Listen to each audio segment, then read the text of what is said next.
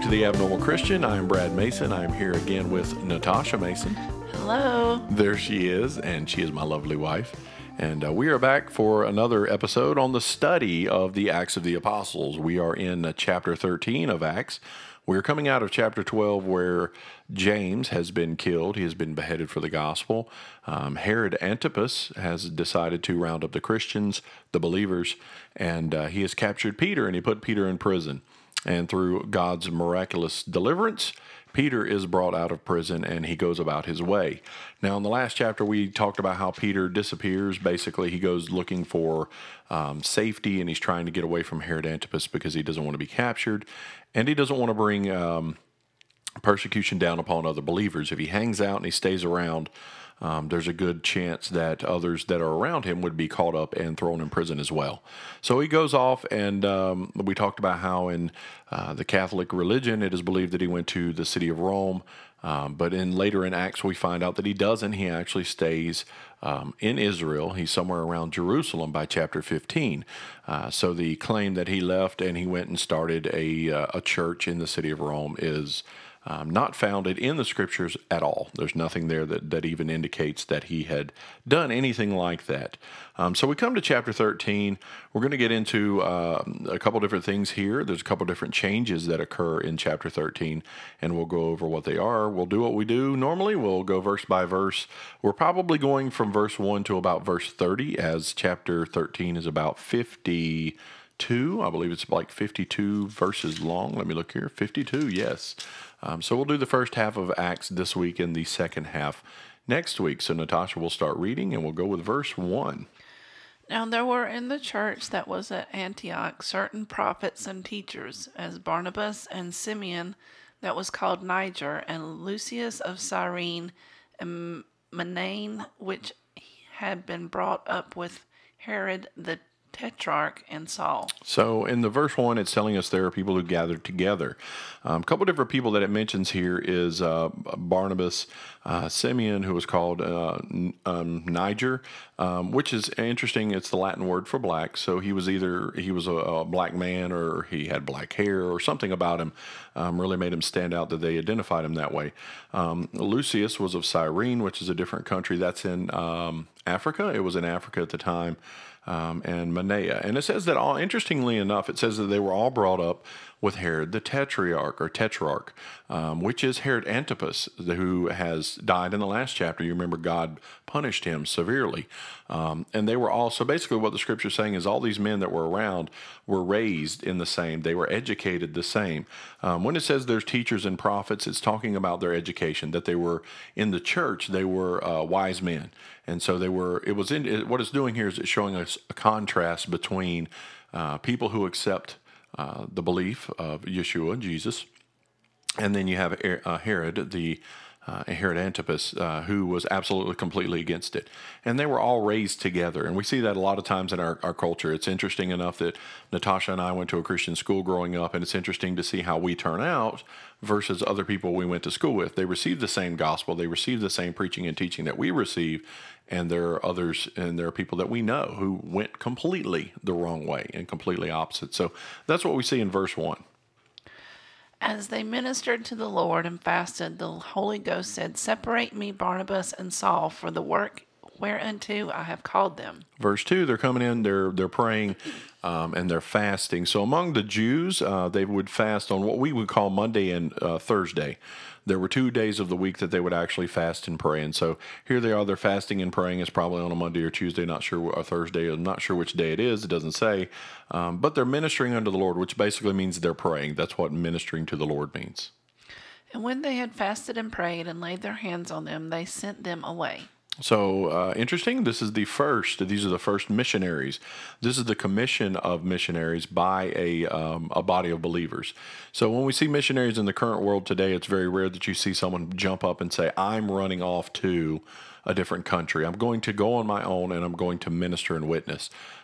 Generally, it's in our churches and congregations today, we are giving people a charge. Someone that feels the call of the Lord to go to another country, and that's the Holy Spirit pulling on them. He's setting them aside for a certain work, and then a congregation would gather together. They would agree that we're going to pray and support this person who's going off to do the work. And so here, the Holy Spirit is wanting to set aside Barnabas and Saul to do a work. And so the brethren there, the congregation, has decided we're going to pray over them, we're going to lay hands on them, showing that we affirm their work, and we're going to send them off to do the work of the Lord. So they, being sent forth by the Holy Ghost, departed unto Seleucia, and from thence they sailed to Cyprus. Cyprus is in the Mediterranean, and they are headed off to Cyprus to preach the gospel.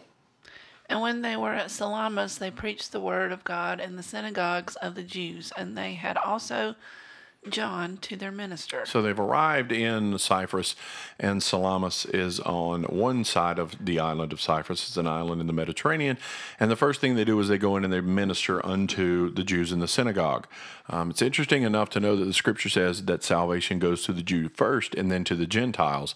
And even in this operation where they've gone out to preach the gospel to the Gentiles, they always go to the Jew first to offer him salvation before they preach to the Gentiles. So that's what they did here.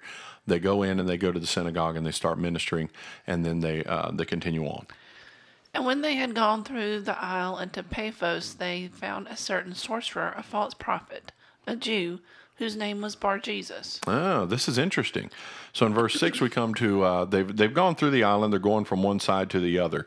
We're going to see, honestly, they're working their way, I want to say, from east to west, as to where Salamis was and where Paphos was, as Paphos is on the completely other side of the island. It's on the other side near the sea, and this city's on this side.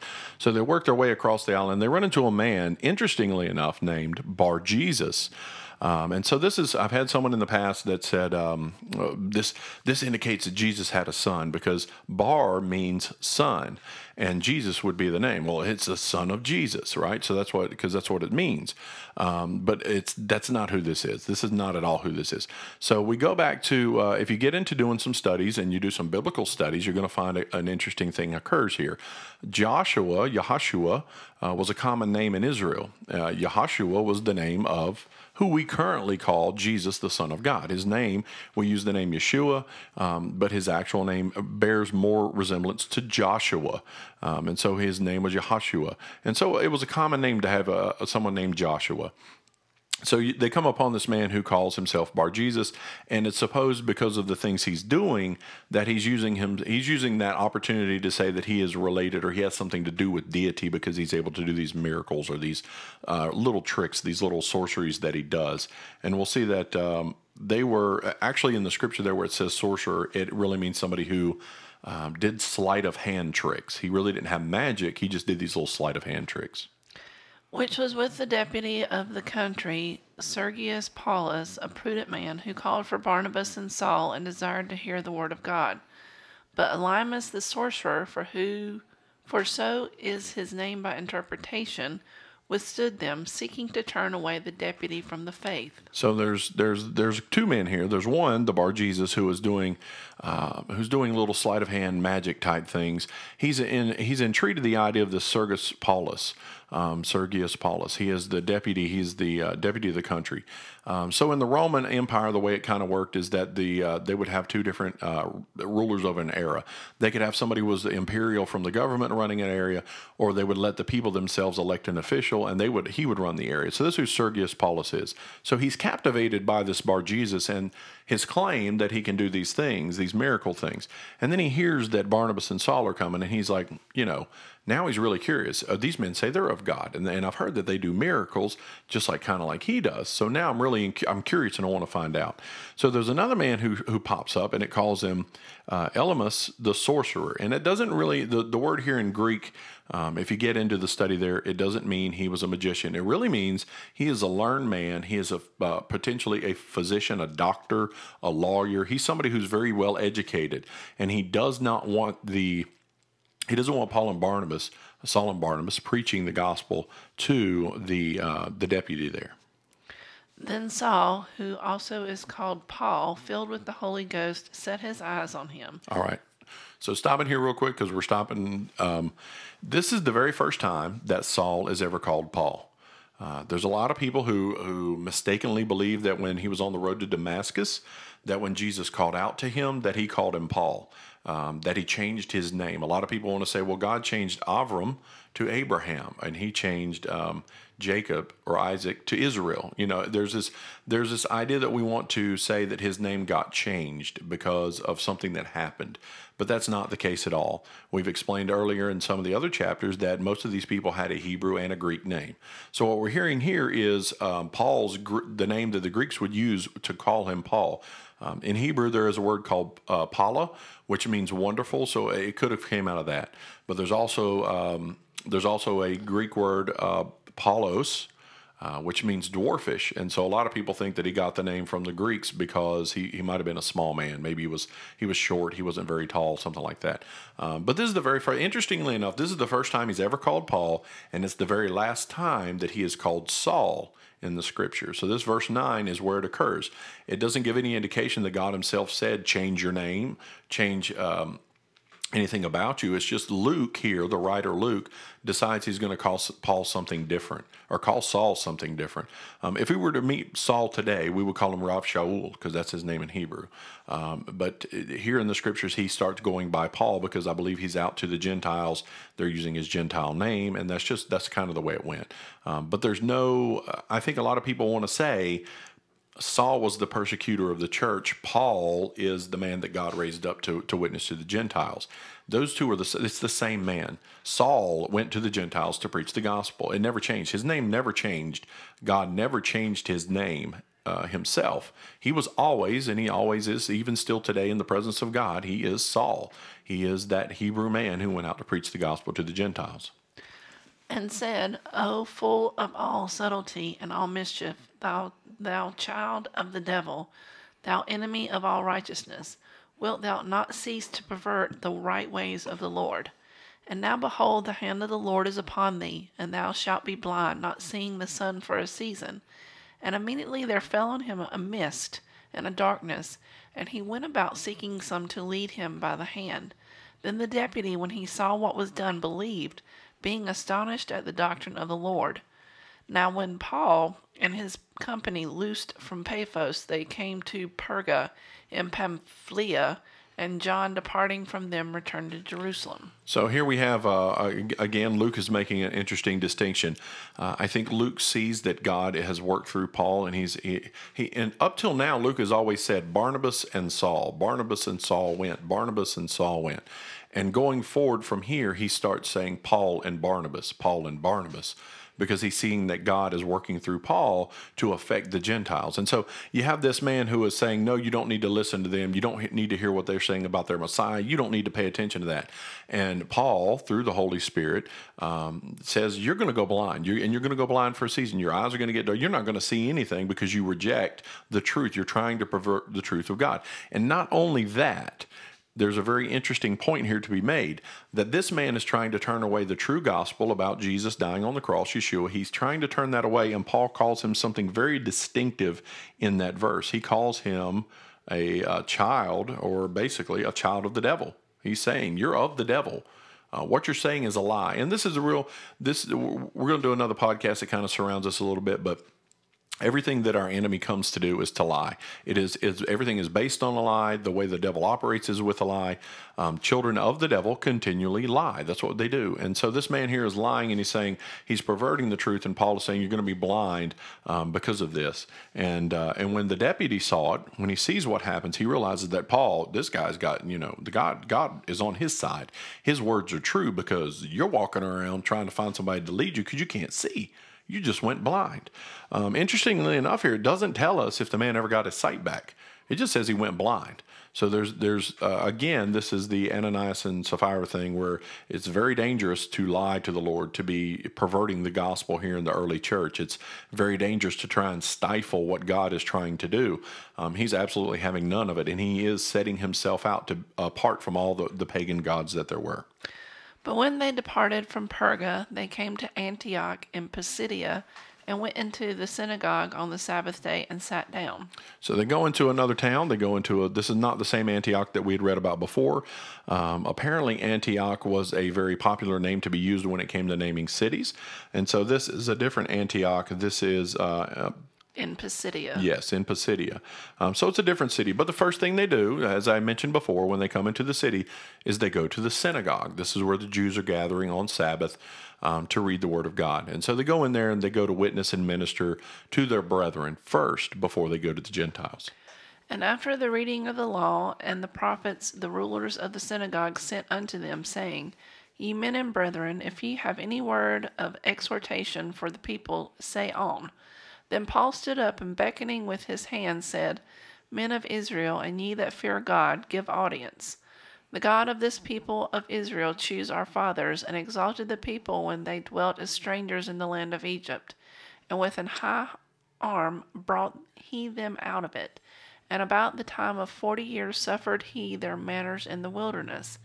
And when he had destroyed 7 nations in the land of Canaan, he divided their land to them by lot. All right, so again, he goes into the synagogue. Now, interesting, if you've never been to a synagogue, and I want to explain a little bit about what goes on for those people who don't understand Jewish synagogues. They're still in the world today. Some of them are called temple. They'll go to temple on Sabbath. On the Sabbath, they'll either go on a Friday evening before Sabbath, or they'll come after on a Saturday evening after Sabbath is over with. And every current that I know of, Jewish synagogue reads from what is known as the Torah. And they have basically a Torah passage that they read every week. And then the rabbi who is there will explain what this Torah passage means.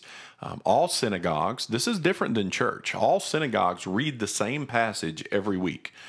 Because the Torah is set up that they were supposed to read specific passages at specific times. And so a lot of these synagogues are reading the same thing. Even today in current society, they're reading the same thing together every week. You could go to one synagogue, if you went to 2 or 3 in the same day, you would find they're reading the same portion of Scripture. Messianic groups, they get together, Messianic Jews, those who believe in Yeshua, continue to do the same thing. But they'll add in some of the New Testament. So they'll read the Old Torah, they'll read the Torah, and then they'll read the New Testament to go along with it. And so Paul and them, they come in, and these men identify Paul and Barnabas as being Jews because they're here. And when they see them, I don't know if it's because of who Paul is. Maybe he's well known. But they ask them, for some reason, to exhort. Give us a word. We read Torah. We read the Torah passage. Can you give us a word? Can you elaborate? And it's not surprising the words that come out of his mouth. And after he gave unto them judges about the space of 450 years, until Samuel the prophet. And afterward they desired a king, and God gave unto them Saul the son of Cis, and man of the tribe of Benjamin, by the space of 40 years.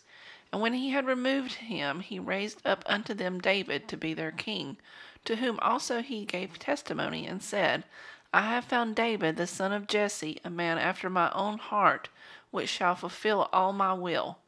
Of this man's seed hath God according to his promise raised unto Israel a Saviour, Jesus. When John had first preached before his coming the baptism of repentance to all the people of Israel. And as John fulfilled his course, he said, Whom think ye that I am? I am not he. But behold, there cometh one after me, whose shoes of his feet I am not worthy to loose.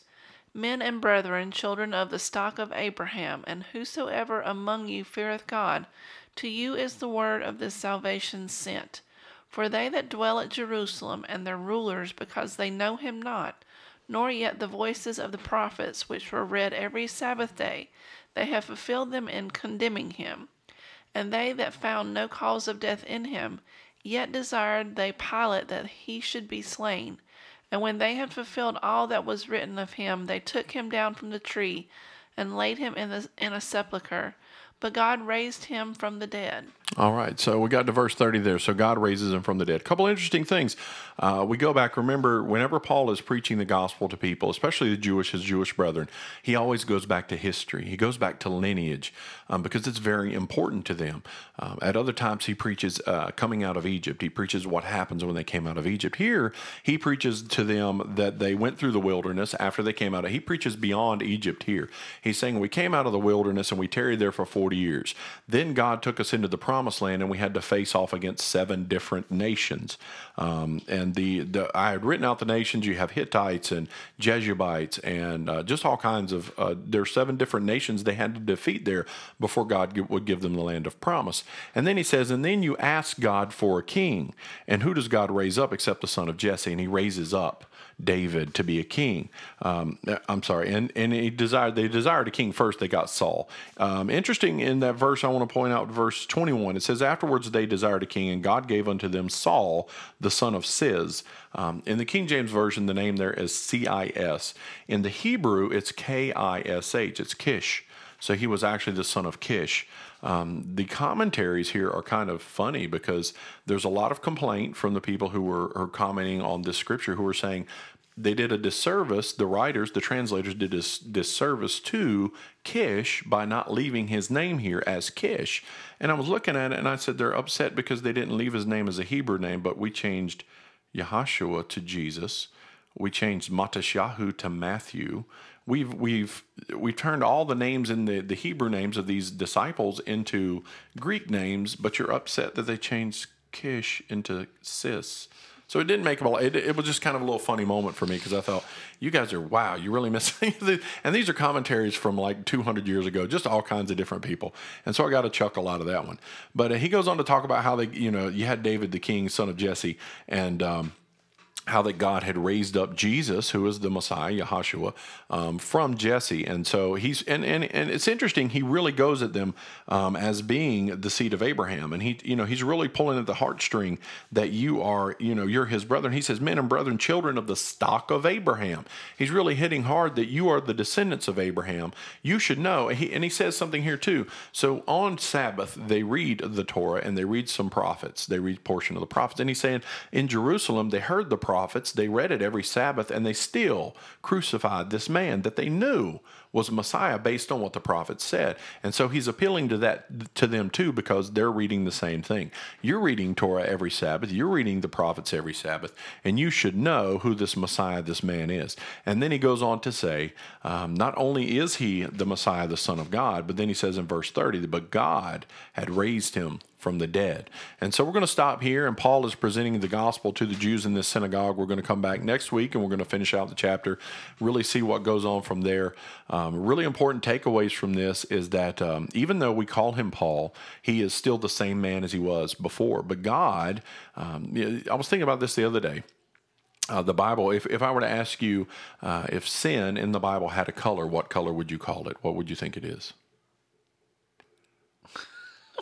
What would your inclination be? Yes. So most people would say that. Most people would say, well, sin is black, right? And righteousness is in the scripture would be white, but it's not. Though our sins be as filthy rags. They are filthy rags, but they are scarlet, right? The Bible says that. Scarlet. Though they be as scarlet, they shall be made white as snow. So our sins in the scripture are red. Yes, they're and it's because they're acquainted with blood. Your sins cry out for blood. The sin that we commit cries out for blood. It has to have a sacrifice to pay for that.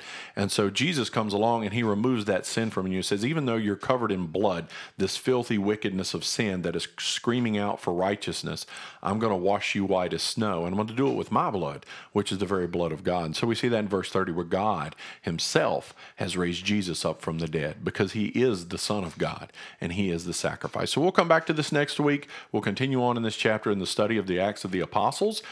We really appreciate you listening. If you have any comments on this, please leave us on Facebook or Instagram. You can email us at theabnormalchristian@gmail.com. I'm going to tell something there too. We haven't got one email off that email account. I open it up and there's a little message at the top that says your email is sad. It's waiting on a message. So if you want to email us and let us know what you think and give us a little insight, that would be awesome. If you continue to listen, we'd appreciate it. And we just continue to hope, we pray that God blesses everyone who continues to listen to this podcast because we're just so thankful. So we hope you have a good week and we will catch you next time. Bye.